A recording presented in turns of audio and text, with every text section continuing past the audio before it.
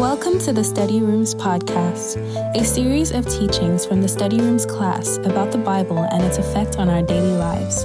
We hope it blesses you. Ready your hearts and minds for God to teach you. The gospel of Jesus shapes our faith as believers. It is what we anchor our lives on and how we know how to live as new creations. In this episode, we begin the 3-part series on how the gospel shapes our identity.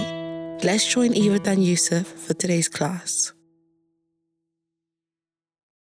Ephesians 3:6 says, "And this is God's plan, both Gentiles and Jews who believe the good news share equally in the riches." Okay? And this is God's plan, both Gentiles and Jews who believe the good news share equally in the riches inherited by God's children. Both are part of the same body and both enjoy the promise of the blessings because they belong to Jesus Christ. Okay, let us also read Ephesians 2:19 to 21. Ephesians 2:19 to 21. "So now you Gentiles," that's referring to us, "are no longer strangers and foreigners. You are citizens along with all of God's holy people. You are members of God's family. Together we are his house, built on the foundation of the apostles and the prophets, and the cornerstone is Christ Jesus himself. We are carefully joined together in him, becoming a holy temple for the Lord. Through him, we are also being made part of his dwelling, where God's Spirit lives." What this means is that we now have a new family, we now have a new home, we have a new kingdom, we have a new calling. In fact, we have an entirely new life. Now that we are in Christ Jesus, we are no longer after the sin or after flesh or after our sinful desires. We are no longer in this world. When Jesus was praying, when he was about to leave his disciples, he prayed for them, say, "Father, I want you to keep them in this world. I want you to let them know that although they are in this world, they are not of this world." The reason why I'm emphasizing this is that we need to understand that it is no longer business as usual. It's not that we just achieved another thing in our life and then life goes on as normal. We did not just buy a new car and then life continues. We changed our entire lives. We gave our lives to Jesus and we accepted his life. And accepting the life of God means a lot of things. It means a lot of responsibilities.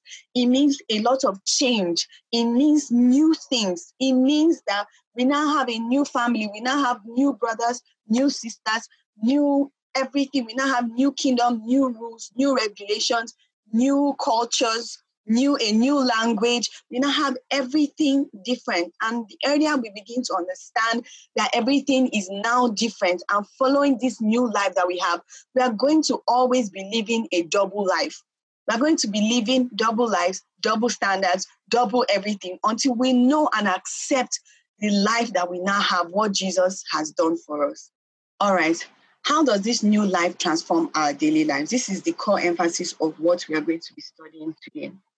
Can we all open our Bibles to 2 Corinthians 5? 2 Corinthians 5. 2 Corinthians 5. We're going to read from 17. So let's start from 16. "So we have stopped evaluating others from a human point of view.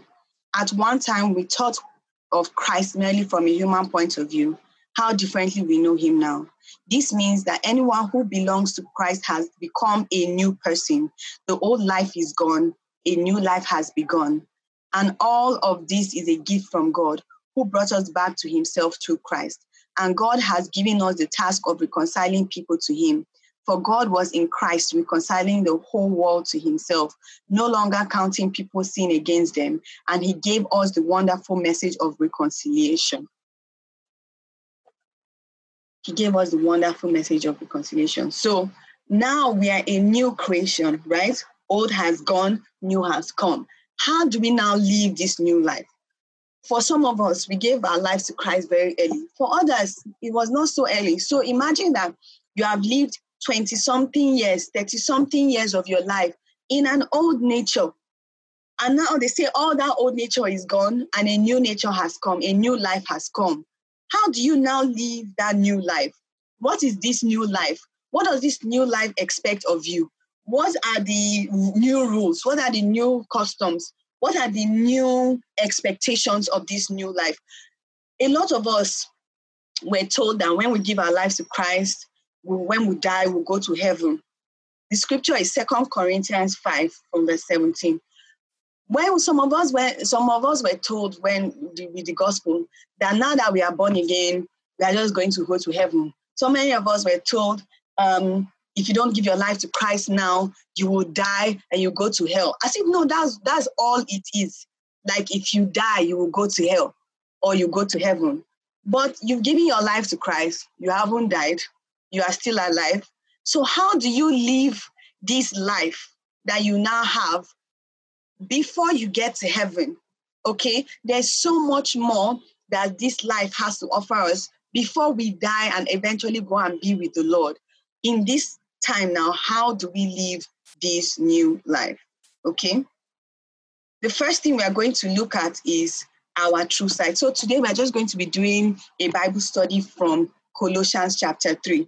So a lot of what we are going to be reading is going to be from the entire book of Colossians, chapter of Colossians 3. So let's just open our Bibles to Colossians 3. Colossians 3 actually really spells out to us how to live this new life that we have while we are on earth. So we are going to start from Colossians 3, 1 to 4. So the first point we are making is our true sight. So let's read Colossians 3, 1 to 4. Since you have been raised to new life with Christ, set your sight on the realities of heaven, where Christ sits in the place of honor at God's right hand. Think about the things of heaven, not the things of earth, for you died to this life, and your real life is hidden with Christ in God. And when Christ, who is your life, is revealed to the whole world, you will share in all his glory. When Christ, your new life, is revealed to the whole world, you will share his glory. One of the emphases that I want to make is that we always need to be conscious of heaven. The earlier times when I heard about heaven consciousness, I used to think about death. I used to immediately think about death. So when you say, let's be conscious of heaven, I used to think about death, dying, because, well, how do you get to heaven if you don't die first? And when I think about death, I think about all the negative connotations that come with death. And immediately it brings fear into my heart. And I'm like, I don't want to die now. If I'm heaven conscious, always thinking about heaven, maybe God will call me home, etc., etc. But when we say be conscious of heaven, you need to understand that at the end of all life, there's something that is really important. And what is really important is who we are and the kingdom that we have, the kingdom of God. The truth is that at the end of all these things that we do on this earth, we are going to go somewhere. We all have to be conscious of the afterlife, of life after now, because this is not where we get judged. This is not where we get rewarded, per se. This is not where the end of all reward is. The end of all reward is at that place in the white throne judgment where we stand before God and we hear what he has to say to us based on what he has asked us to do. When we hear about judgment, we are immediately afraid because we just think that judgment is like God using a hammer to hit down on us because of the sin that we have done. But concerning the believer and sin itself has been judged already. And sin has been judged, and the wages of that sin, the judgment of that sin was death. And Jesus Christ paid the price for that death. So sin, the judgment for sin has been paid already in the death, burial, and resurrection of Jesus Christ. So as believers, we ought not to be afraid anymore of the judgment of sin. Do you understand what I mean? But will we still be judged? Yes. As believers, at the end of all times, we will be judged, but we are not supposed to be afraid of that judgment, because that judgment does not decide for us whether we go to heaven or hell. that judgment that decides for us whether we're going to heaven or hell has been judged already, and the price has been paid, and we have been given the righteousness of God in Christ Jesus. And for us, that judgment is that we are now hid in Christ and Christ in God, and the life that we now live is Christ's life. So when on the end of all times, and we will stand before God and they'll read out the names in the book of life, our names will be there because that judgment has been paid, and we believed in the price that was paid for that judgment, and we have accepted it, okay? This judgment I'm referring to is the judgment for believers, where God will ask you, I have given you these talents. What have you done with it? I have given you this whole life. I gave you 50 years. I gave you 70 years. I gave you 100 years upon the earth. What have you done with the years that I've given to you, the talents that I've given to you, the gifts that you have given to you?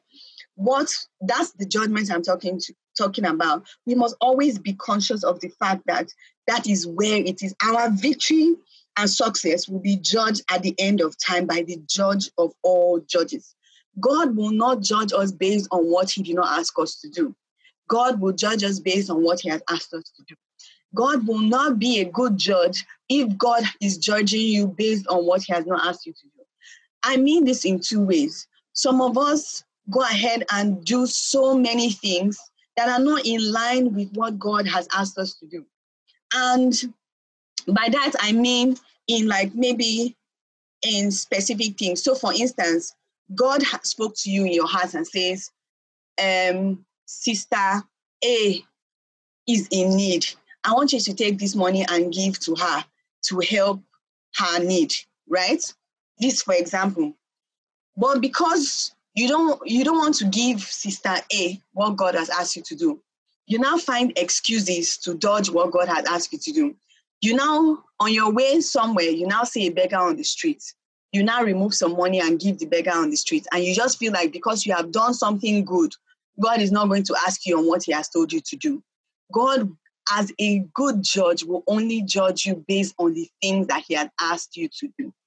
So whether it's big things or as fulfilling like your assignment and your plan on the end, or in little things as in major decisions and little things God has asked you to do, God will judge us based on the things that he has asked us to do. I want us to read Matthew chapter 5, 21 to 23. Matthew chapter 5, 21 to 23. Okay, Matthew 5, 21. You have heard that our ancestors were told, you must not murder, you must not commit. If you commit murder, you are subject to judgment. But I say to you, even if you are angry with someone, you are subject to judgment. Right? If you call someone an idiot, you are in danger of being brought before court. And if you curse someone, you're in danger of the fires of hell. So if you are presenting a sacrifice at the altar in the temple and you suddenly remember that someone has something against you, leave your sacrifice there at the altar, go and be reconciled to that person, then come and offer your sacrifices to God. One of the reasons why I'm reading this scripture, right, is because going to the altar to make sacrifices to God is a good thing, right? According to the scripture, it's actually something that we are supposed to do. But the Bible says that if you are going to sacrifice, you are going to make sacrifice at the altar, and you remember that you have something against your brother, go ahead and make that reconciliation first before you go ahead and make your sacrifices at the altar. Some of us will just go ahead and make the sacrifices and think that the sacrifices will cleanse every other thing that we're supposed to do that we did not do. One of the things that really struck me when I was preparing for this class is that not only, right, is not only like will God just ask us about the things that he told us to do that we did not do. The Bible actually says in James chapter 4, verse 17, if we know what to do and we do not do it, it is regarded as sin unto us. Like there are things that we know that we should do. For instance, Galatians 5 says that Philippians 4 tells us that whatsoever things are true, whatsoever things are lovely, whatsoever things are of good report, we should think on these things, right? The Bible has already told us the things to think about. The Bible also says in James that if we know what to do and we do not do it, is wrong. So sometimes there are some things that the Bible has already told us to do, but we still keep asking, should we do it or should we not do it? If you see somebody that needs help and you have capacity to help them at the time, what is the point in asking God whether you should help them or you should not? Especially when God has not given you any clear instruction not to help that person. And it's worse that if you have gotten a clear instruction of something and you do not do it, God does not regard that as you just forgot about it. Oh, it's one of youthful carelessness. The Bible actually says it's regarded as sin. I'm not saying these things like to scare anybody or anything. I'm just saying it that we need to take more seriously the things that are around us, our daily living, our daily consciousness, the things that we do every day. One of the principles that has really guided my life, at least in the last 5 years, is that God is comfortable in the ordinary. Sometimes when it comes to things of God, everybody wants va-va-voom. Everybody wants spectacular. You want a voice from heaven. You want this. You want that. Before you know it's God, lightning must strike, thunder must quake or something. But God is very comfortable in the ordinary things, in the everyday waking up, sleeping, doing this, doing that, helping people, speaking the right thing, saying the words that encourage people, being conscious of the person beside you, not saying things that will hurt them intentionally, loving your neighbor, loving yourself, being kind to people, caring for other people. God is actually doing a lot of miraculous work in these seemingly ordinary things. So if you don't take for granted God just tells you, send a text to somebody, smile, place somebody in your heart, take out 2 minutes to pray for them. All these things are God is using them to do extraordinary things. It's not every time somebody is falling down, a mountain is quaking, but sometimes in the seeming ordinary things, God is doing a lot with these things.